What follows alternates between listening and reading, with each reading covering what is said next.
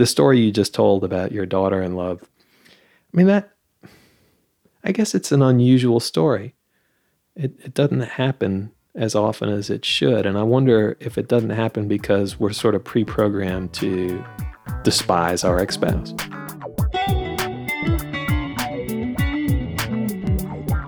Welcome, everybody, to the podcast, Relationships. Let's talk about it. I'm Prepo Toplitsky. I'm a psychotherapist specializing in relationship issues. Everybody's got one. Partners, family, friends, co-workers, neighbors, relationships. Let's talk about it.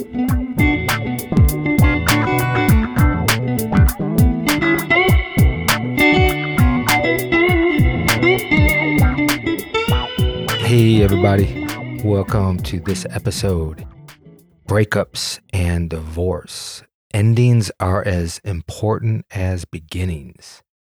And I have a conversation with Jim Siemens. Jim is a divorce lawyer and life coach in Asheville, North Carolina.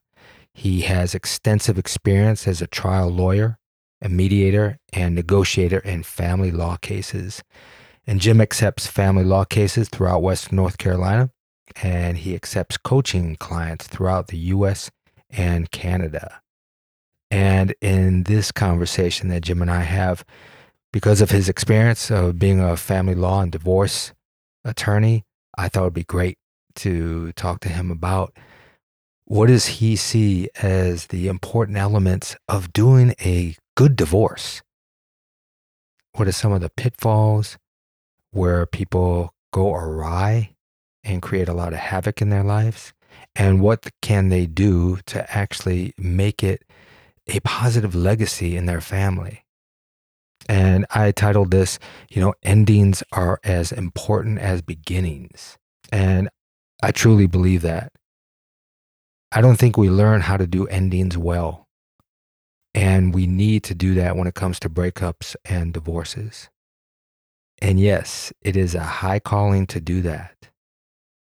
But instead of seeing the process as a failure or the relationship as a failure, in ending it, we can really bring some healing or really create a foundation for two people to be able to communicate well, to be able to have understanding and insights, and especially get along if there's kids in the family. So I hope you get something out of the conversation. And before we start it, I want to give a little teaser. If you hang on to the end of the podcast, I'm going to talk about a workshop that I'm doing live on Zoom. It's for couples. It's the power of appreciation, the key to a deeper connection. And that is going to be happening in 2 times, in October and November. So you'll get the details at the end of the podcast. Okay, everybody, here we go. Breakups and divorce. Endings are as important as beginnings. Yes, sir. Let's talk about it.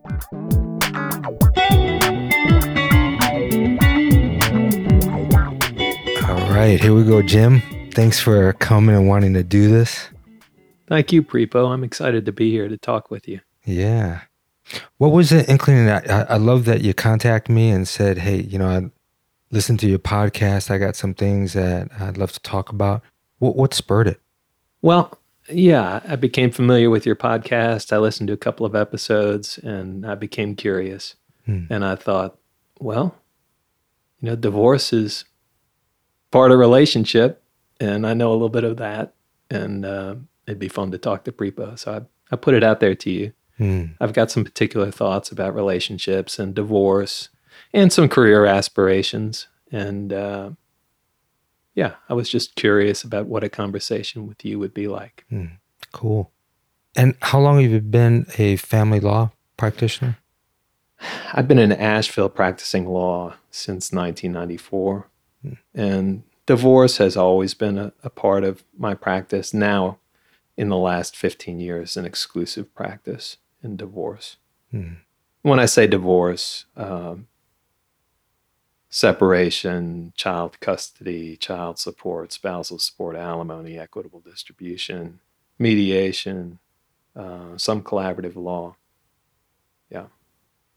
all of that stuff around it, man. Like we were just talking about earlier, how divorce has such a connotation of negativity. You know, we see it all over in movies, or we hear all the horror stories. But one venture that we want to take a little bit is, as the title says of this, is, you know, endings are as important as beginnings. And there are ways to, I would imagine, to sidestep some of the pitfalls that people fall into. Oh, for sure. Yeah. Yeah. And divorce does have sort of a negative cultural baggage, right? But it doesn't have to. And I don't see it that way. I probably couldn't do what I'm doing if I did think it was a negative thing. Yeah, I'd imagine waking up every day and going, shit, you know, I got to go into this battlefield every day. That would be hard if you knew that it could be done a different way. Yeah, there are parts of it that are hard, but the part that's really energizing is the relationship with the client. From, you know, the first day that you sit down and meet them and work through the consultation, it's sort of an active listening process. And if I show up curious and open and focused, I learn things. Mm-hmm. And I learn how to help somebody that's in a difficult spot. You know, I've thought a lot recently about life purpose and what does sort of feed me, and what resonates with who I believe myself to be. And I've just arrived at being the guy who helps people in hard places find some ease in their life.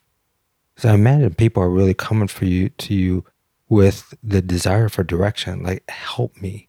Yeah. You know, sure, I'm sure there's some people that say, you know, I want to stick it to my partner, you know, let's get the guns out. But I'm imagining that most people are saying, this is the worst part of my life. I need some help. I need a good direction. I need some good guidance. People come to me and it's obvious, many times it's obvious that they're really suffering with depression, anxiety.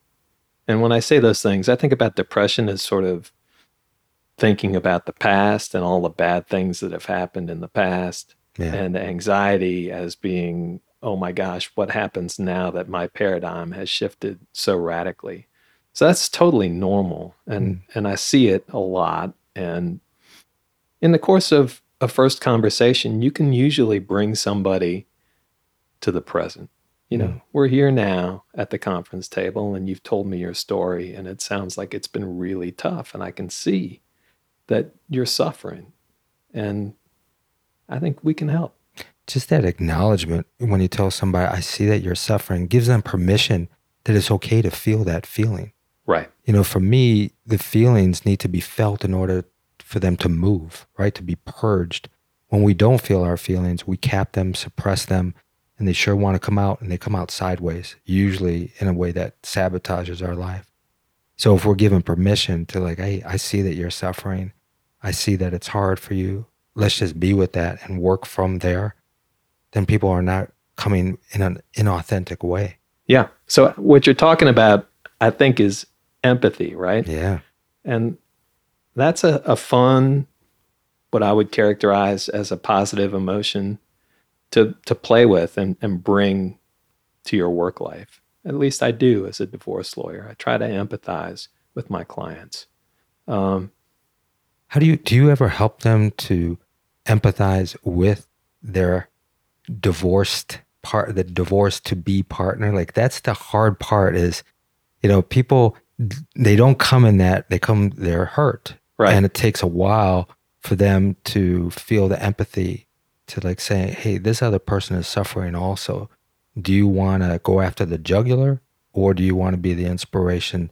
If you want empathy from your partner, one way to do that is to give it to your we're saying all these terms, ex-partner, partner to be ex, all of that. But the person that you're now untangling with, that you wanted to share a life with, and you're disappointed that the realization of the expectations didn't meet it, can you have empathy just for that situation? That's a tall order. That's a big ask. But, yeah, I think it's a great ask. You know, can you have empathy with yourself? You know, can you stop beating yourself up for being in the position that you're in? And if you can, you know, what does that feel like? And then maybe go a step further. What would it be like to empathize with your former partner and the struggles that he or she is also dealing with? And what do people have the most difficulties with empathizing with themselves? Is it the decisions that they made, whether they had an affair or things like that they feel really shameful about? What do they have a hard time empathizing for themselves? Well, I think that we all struggle with forming judgments about ourselves, our circumstances, and other people. And I think my mind is engaged in that almost constantly during my waking hours. Mm-hmm. It just happens. And ask me the question again. It was a good one, and I drifted. Yeah, I'm wondering if what is your experience of seeing people needing to have empathy for themselves, their own?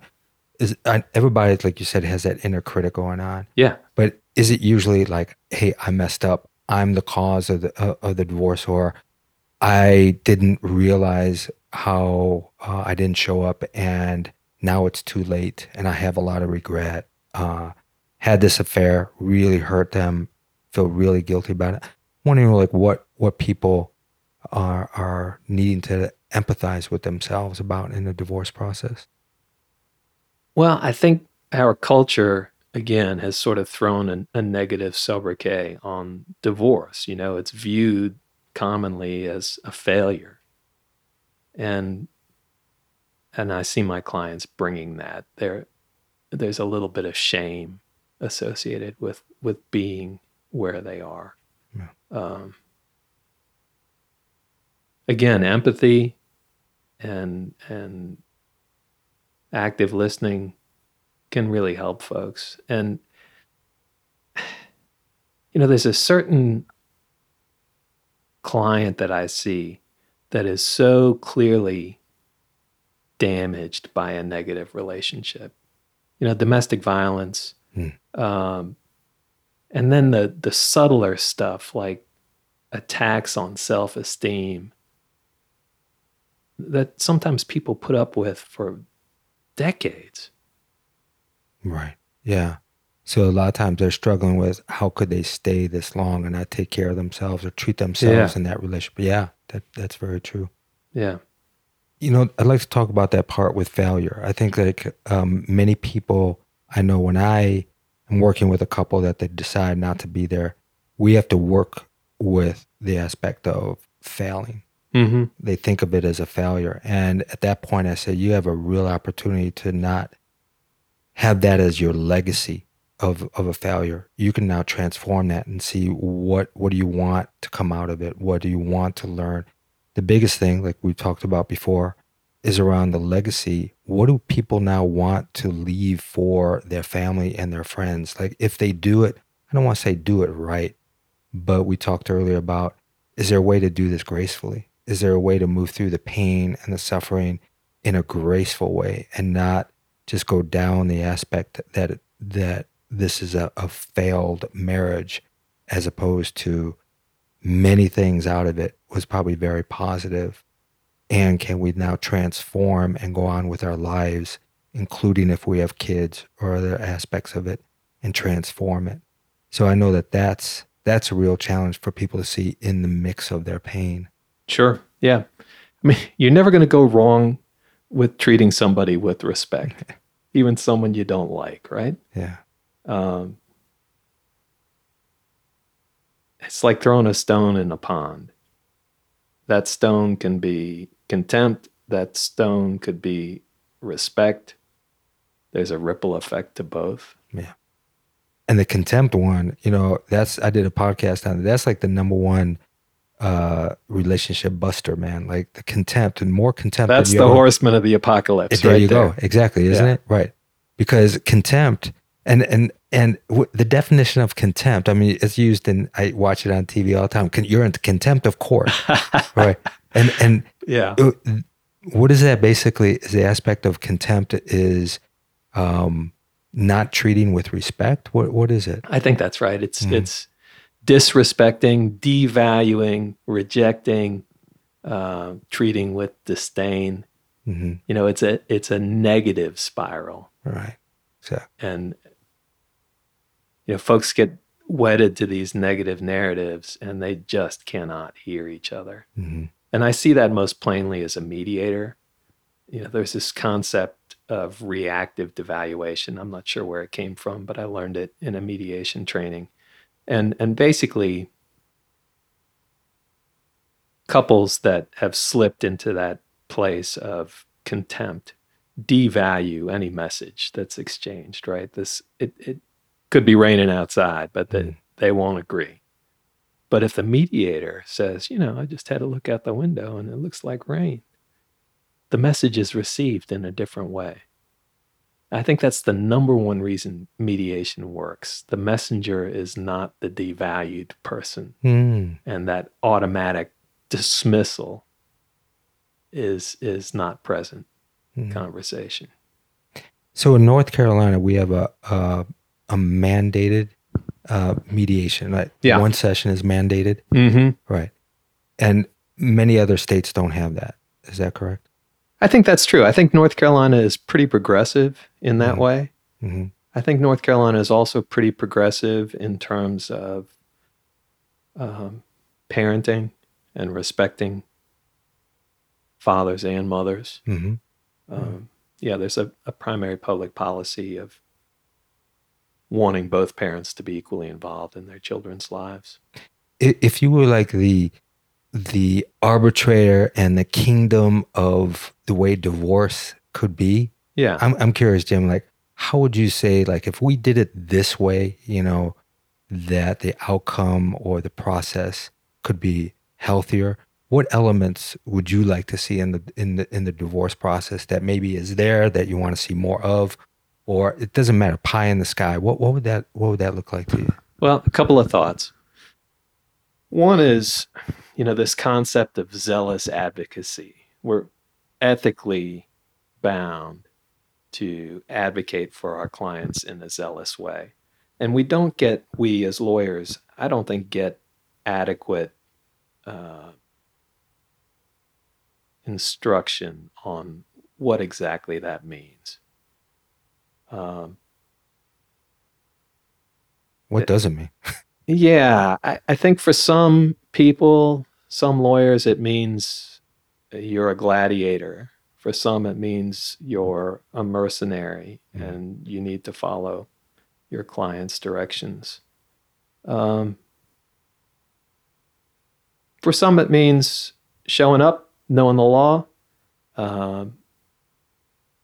being respectful and efficient and transparent. And when I work with lawyers that have that mindset, then things work the way they should. Yeah. The mediation process, would you want to see more of that? I think mediation is great, and we should do it early and often. Yeah. And more good news. The state of North Carolina mandates mediation both for child custody and for property settlement. And right here in Asheville, we have a family court system in Buncombe County, and there are 2 mediators that are assigned to work at no charge with folks dealing with custody issues. And it's a pretty good success rate. And kids, I think, benefit from tamping the litigation down. Yeah. I mean, that's the big thing. Like, endings are as important as beginnings. If people don't have that in mind, if they have kids, like, what is the best for our family? And I know people say that and they think that, but it's hard to follow through with that because the emotions get involved and they feel like a victim. They want redemption in some way and they think they're doing it for the benefit of all. But boy, what I see, doesn't really go to that effect. Yeah, I get really uncomfortable when I see a client that's pretty wedded to a false narrative, that negativity, that rejection of their former partner, and the recruiting of their children in that emotional negativity. I'm bothered by that. Yeah. Like I was telling you earlier, I was 12 years old when my parents got divorced.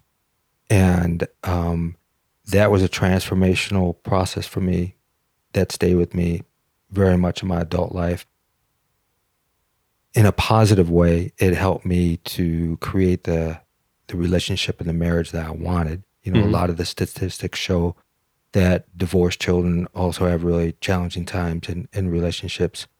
But I was fortunate enough, I don't know if I had enough time in between. I got married at like 33, but my parents didn't talk to each other for over 12, close to 15 years. They finally transformed that right before my father died. But I remember one process when I decided in the state of Michigan where I lived, I was 14 and I wanted to live with my father. Mm-hmm. And I had to go in front of the judge. You did. I was going to ask you if you testified. Okay. Yeah. Tell me about that experience. Yeah. It's a vague experience because I think I blocked some of it out, but I remember that, I wanted to tell the truth, that I wanted to live with my dad. That was plain and simple. One reason why I wanted to live with my dad was because my mom got me remarried and I didn't really like the new step family situation. Gotcha. It was kind of just a lot of chaos. Yeah. So I wanted to go to the lesser of the evil. Yeah. But I remember the feeling that I was going against my mom, that I was choosing. Right. It's a loyalty bind, right? It is. Yeah. And I, as an adult, I can now think of, holy shit, what my mom must have been feeling. Mm-hmm. To have her child in some way advocate against her. And so were you in a witness stand with your mom at council table? Yeah. Well, yeah. It was short and sweet, but it had a lot of ramifications. I don't think my dad didn't go about it at all. But it was this needed process that I felt at 14. I didn't want to be put in that position. Can't my wishes just be met? Right. Yeah. And maybe if your parents had been able to communicate, that could have been avoided. But exactly, did it turn out to be the right thing for you? Absolutely. Yeah. It was absolutely the right thing. When I moved in with my father, it was a wonderful. That was one of the best years of my life. Just living with him, it was just him and I. He was a caring, wonderful man, and we had our focused communication with each other that he really advocated. Good responsibility for a young person to do their own laundry, do kind of things like that, cook for themselves. But there was a lot of love and care in that. So for me, it was a really good experience. I know it alienated my sister a little bit because she stayed with my mom. Yeah. So there was kind of like things like, hey, I got away scot-free. Like I'm a happy dude, and you got to stay. She stayed with the loyalty. So that has a little bit of that. Is there still a brooding resentment? I think there's like a little desire.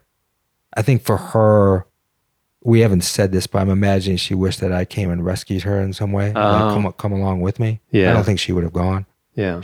But she was older. But that kind of stays with me. That I have a hard time staying with, again, the empathy with what my mom felt, because I was like, hey, I needed to get my freedom. Mm-hmm. I needed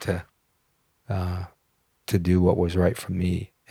But like you're saying, if they had a better communication and relationship, things could have been very, very different. And that's the thought that I had of like even doing this segment of, man, like people have an opportunity, at this point to really transform where they are in this. Even, I don't know if you know in personal experience, in your work or in your own life, even rituals that people can do. I help couples work with divorce rituals, like a ceremony where they can focus and express what they learned from each other, what they appreciated, what they gave.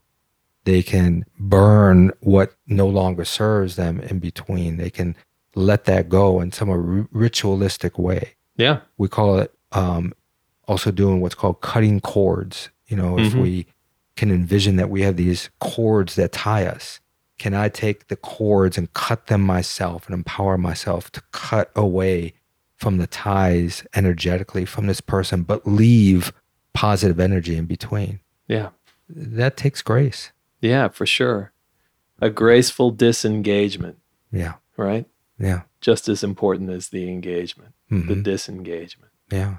And some people are capable of doing that. And I'd love to be able to encourage more to disengage in constructive ways. And I think I also want to state that can take a while. Like, you know, we spoke a little bit. You're welcome to talk about this if you like or not. But you just said that you recently have started to transform your relationship with your ex. Yeah. And whatever process that was, that leaves hope that it doesn't have to happen right at the divorce table, but the possibility of what can happen as the hurt dissipates, as realizations come up, as we develop our own self-identity, that transformation can happen later.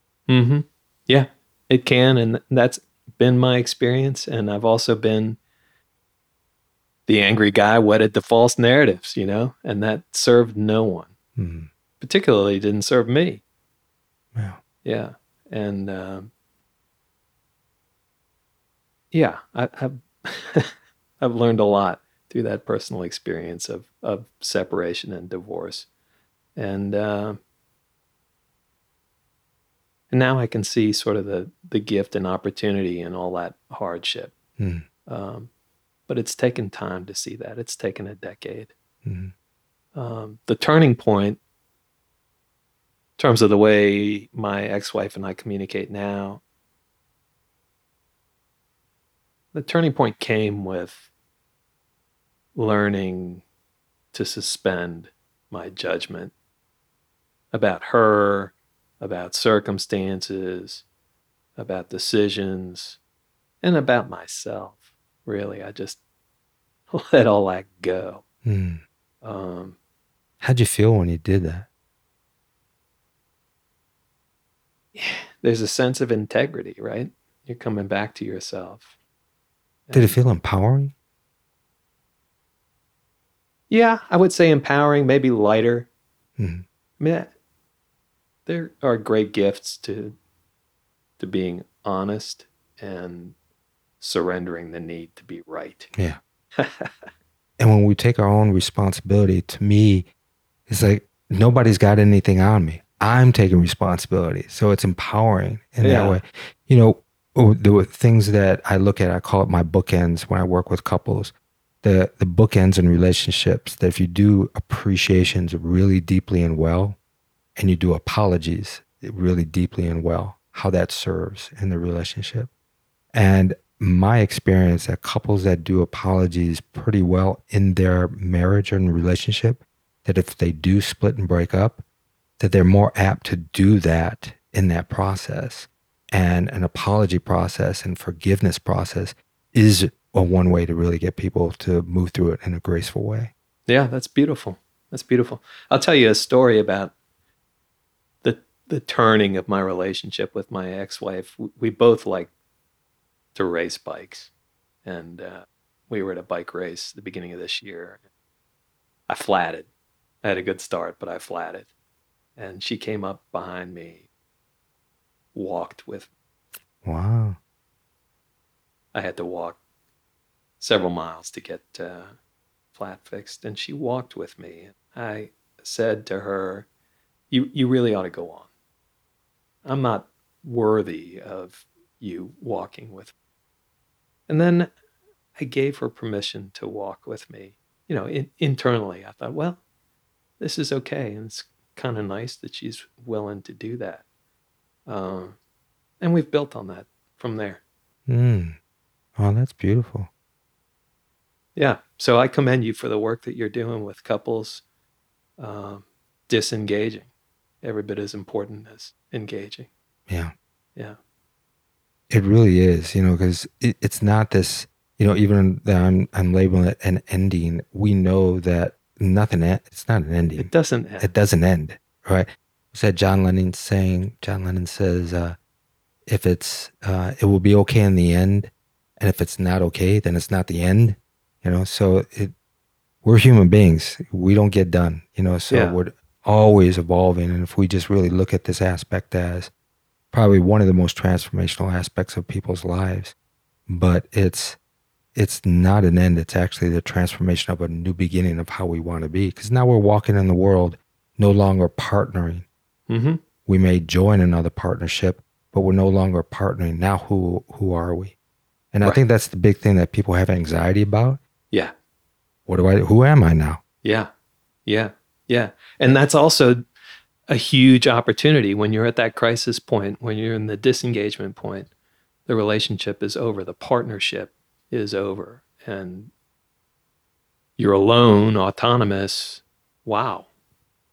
It's a big responsibility, but a great opportunity to take radical responsibility for yourself and your self-care, right? Mm-hmm.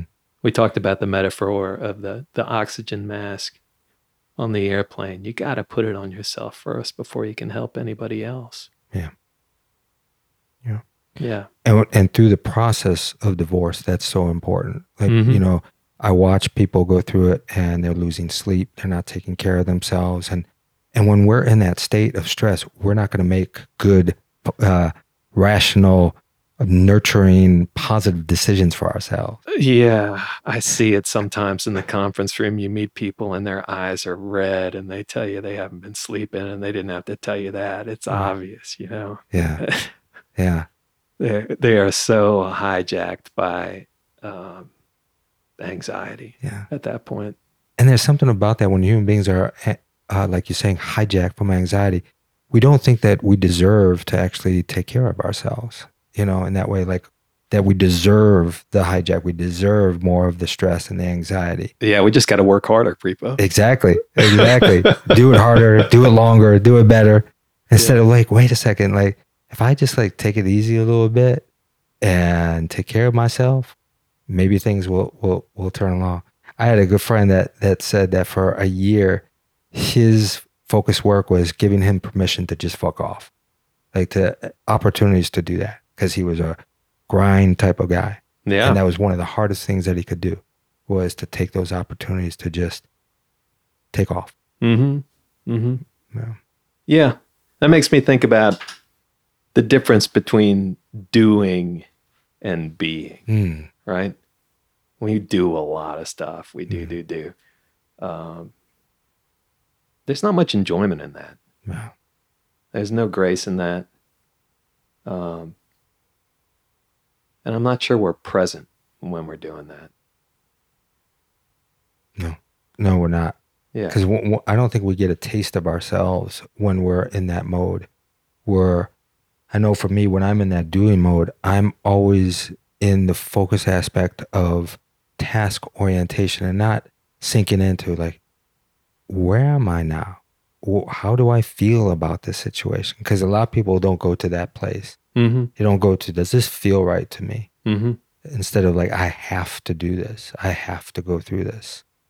And I've learned to really be able to take those moments. My wife is a great teacher in that, she always tells me, when you're grinding, that's the time to go for a walk. That's the time to go ahead and immerse yourself into something that's more relaxing, creative. And I'm like, are you kidding me? No, I got to get that checklist going. I got to just knock it off. But then I realize when I do that, I come back with such different perspective.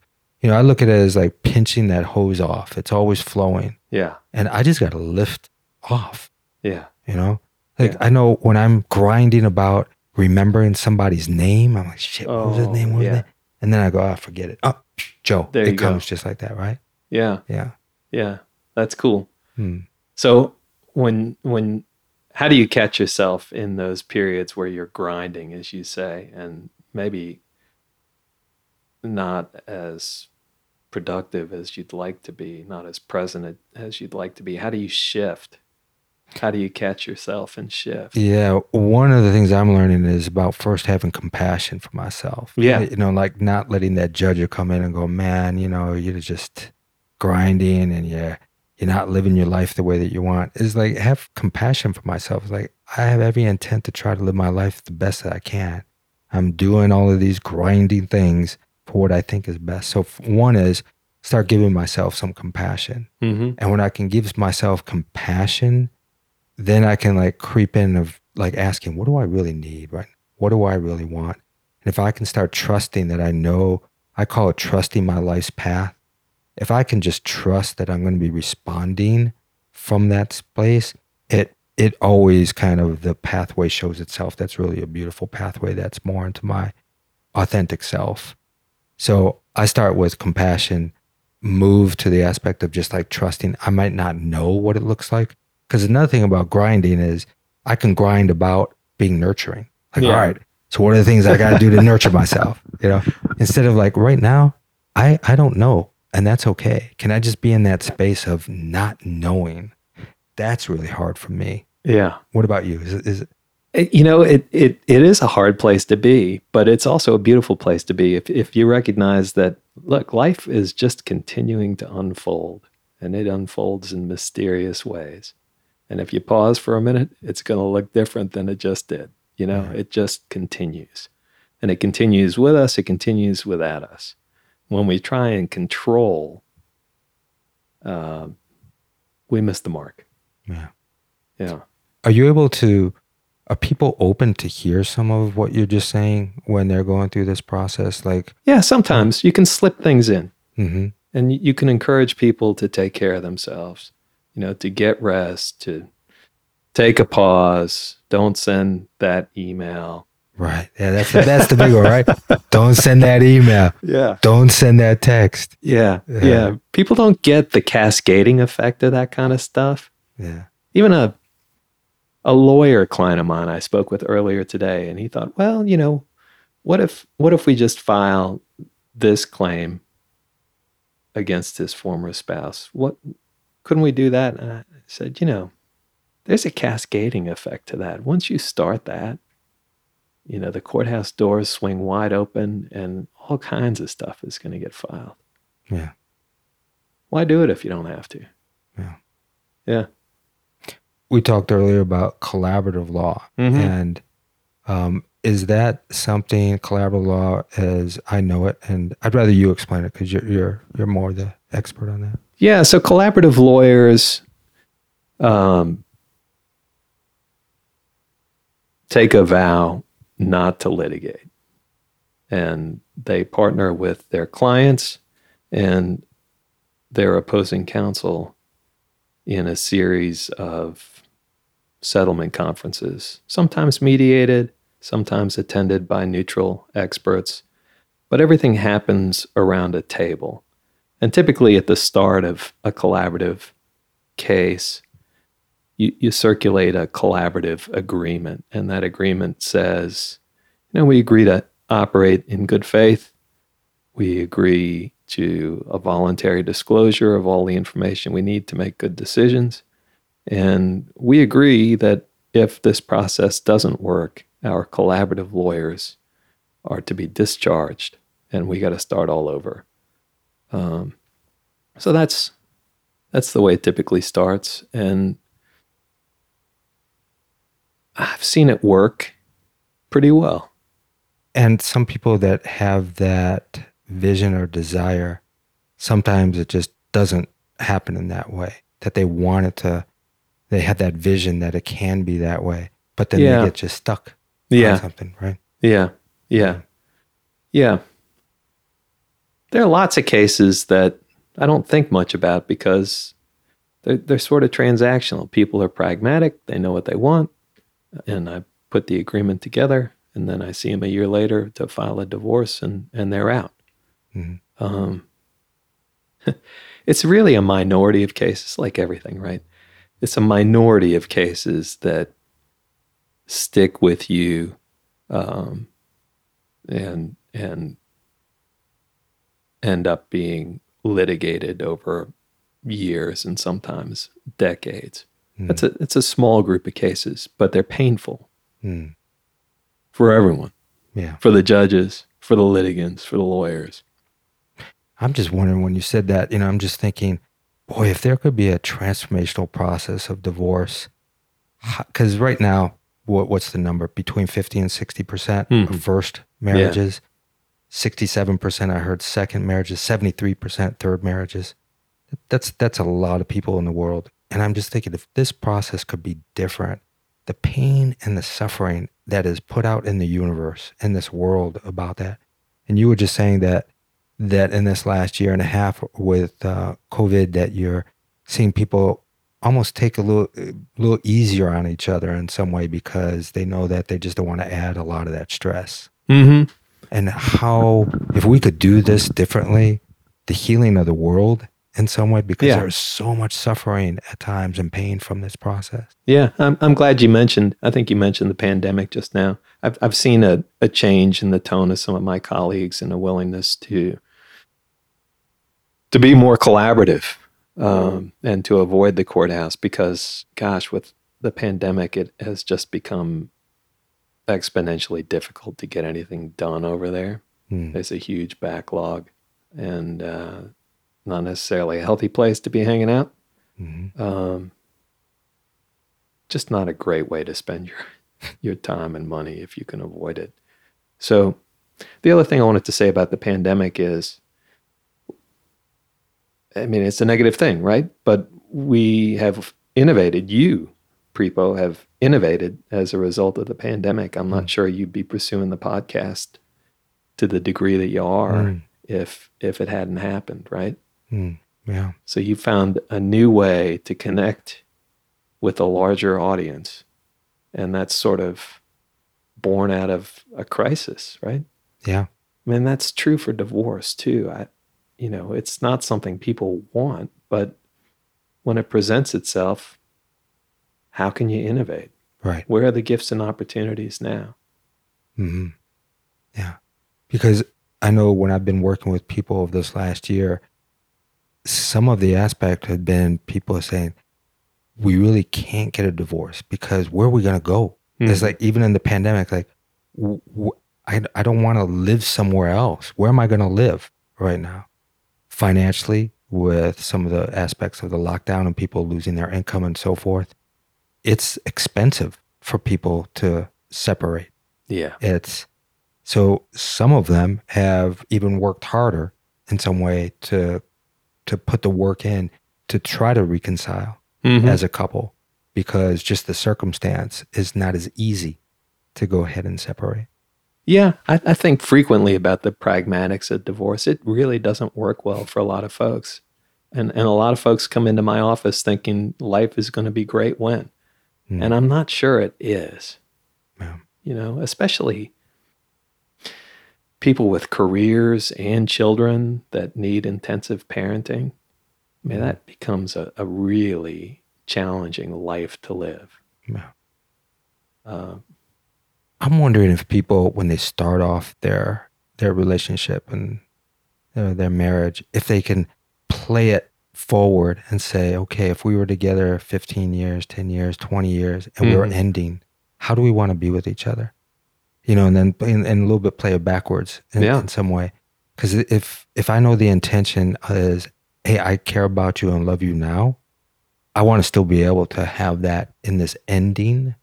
Can we make some type of commitment to each other that if that occurs in our decisions to do that this is where we're going to start off? And I know a lot of people don't want to do that because it's even like prenups. People, it's an awkward conversation. It's an awkward conversation. Yeah. But in some way, I think it's really positive, because the way that I live my life a little bit is around the legacy part. Is like, when I'm on my deathbed, what am I going to be thinking about?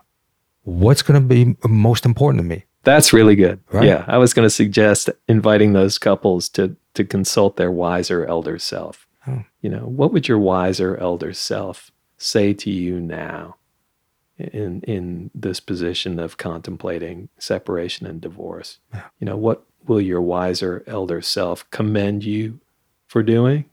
What will your wiser elder self say, I wish you'd done a little bit less of that, Yeah. That would be an interesting process to have in premarital counseling. Sure. To actually do that. Let's fast forward. Yeah. You guys are on your deathbeds.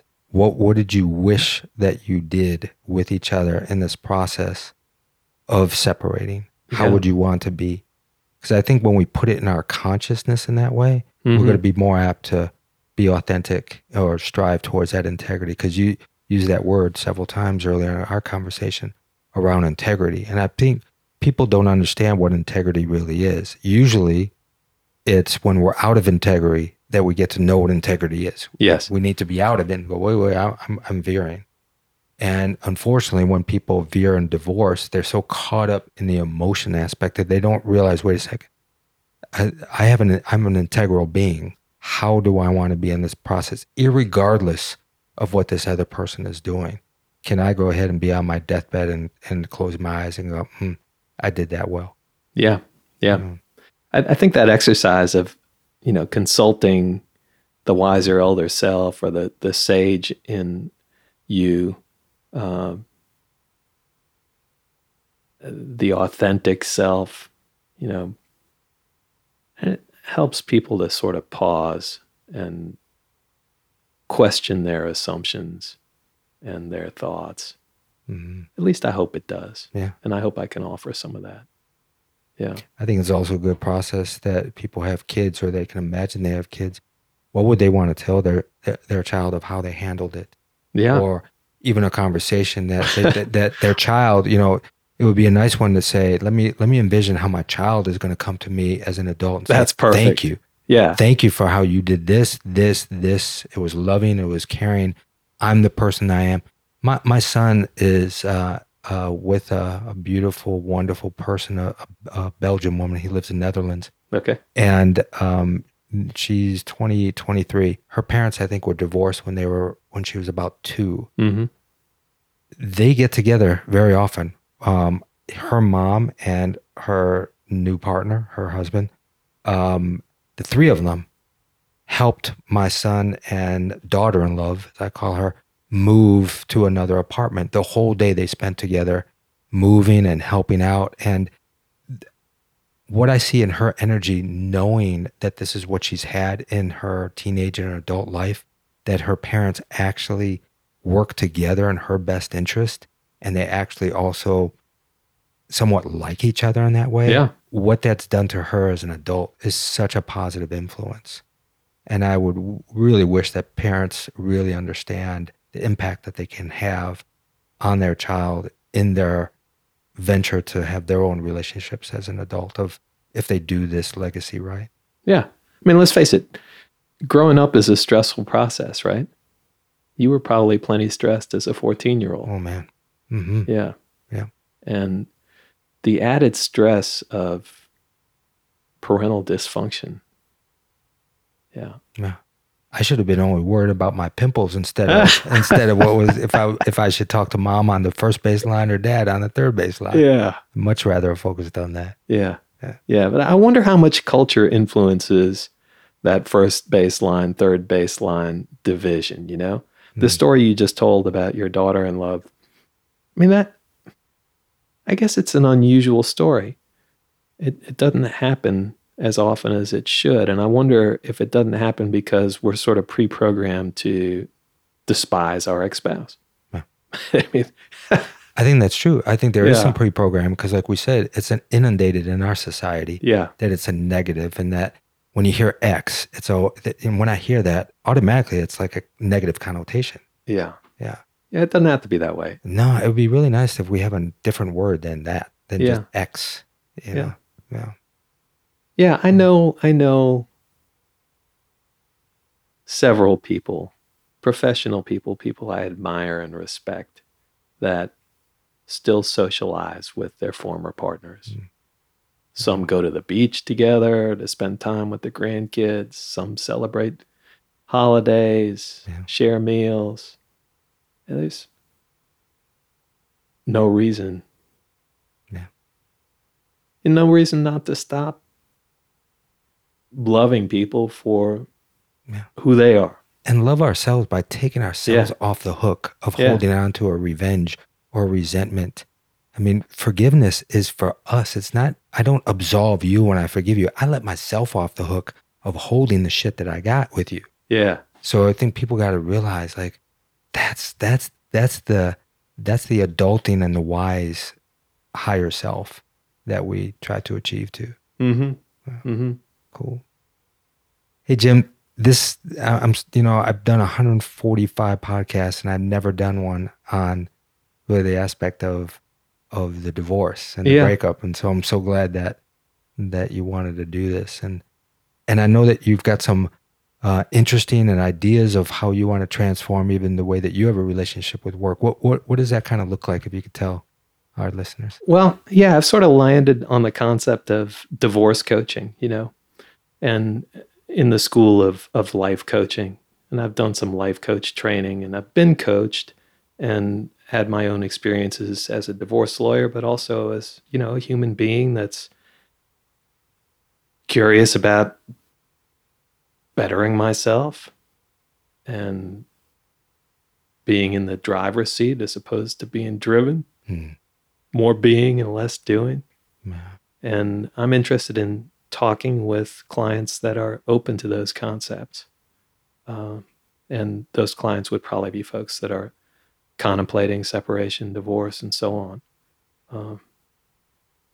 Working with them to identify those priorities we've talked about, consulting the sage or the elder self or the adult child. What are our goals now? What's our purpose now? How can we move toward that? I'd like to be able to empower people to make good things happen from difficult situations. Oh. I'm curious about that. Nice. Yeah. And how can people get a hold of you? They want to know more about Jim at wnclaw.com. Cool. Yeah. Right. Well, thanks. We've known about each other for years. Yeah. And so this is wonderful to be able to know each other more in depth and real to real, face to face. So I'm really glad that you're out there doing what you're doing, because that gives me more faith that people are in good hands when they're going through some of this challenging process. So thanks. Absolutely. Thank you, Prepo. Yeah, really man. appreciate it. Cool. All right.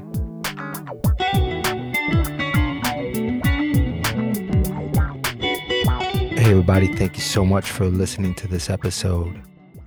I hope it spurred something in you about being able to do endings well and how important they are.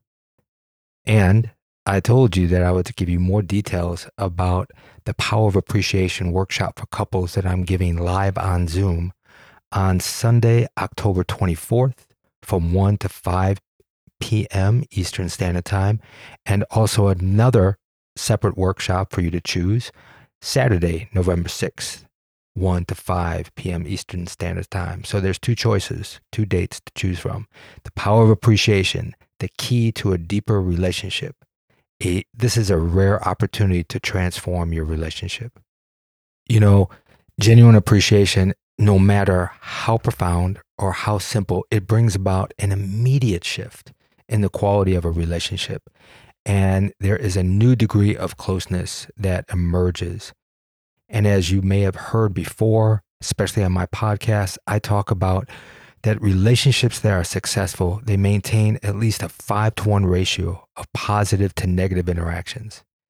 And few of us have had any training in appreciations. Most of us did not grow up around it, or we're so grossly out of practice that we often fear taking the initial steps. Or there is just too much resentment in our relationships that are blocking our desires for these attempts. So in this workshop, you're going to work one-on-one with your partner. There will also be group exercises, and you will learn how to appreciate not only effectively, but I think it's going to be a divorce buster. This is one way to really maintain your relationship in a very connecting way that you can really communicate in a deeper level. And that connection is going to sustain your relationship. It has for me, for my 26-year relationship. So if you're interested in finding out more information and register, you can go to my website, prepo.com, under relationships. Let's learn about it. There's also a pop-up that's showing the couples workshop. And I'm keeping each separate workshop to about 15 couples because I want a good, intimate focus for all of us. So I would love to see you there. And thank you so much for keep spreading the podcast out and sharing it widely to your friends and family. If you have found a benefit from the podcast and you are inclined to support the podcast financially, you can go to prepo.com, support the podcast page, and you can give a one-time donation or a reoccurring donation. It is so appreciated. If you're interested in checking out some guided audio practices and some meditations, I have that also on my website. Okay, everybody. I'm sending you lots of love, lots of extra energy. I know that we need this so much now. Everybody's walking around with some struggles and some challenges, and my compassion and my sincere desire for you all to have moments of peace and contentment and connection with people that you love and care about, and especially tolerance. We sure need that. All right, everybody. Sending lots of love. Make yourselves a beautiful day. Relationships, Let's Talk About It, is a production of Heartshare Counseling and Consulting, PC, of Asheville, North Carolina. For more about licensed counselor Prepo Teplitsky, visit prepo.com. Theme music by Artie the Monk. This content is intended for informational purposes only, is not a substitute for professional counseling or therapy, medical advice, diagnosis, or treatment, and does not constitute medical or other professional advice.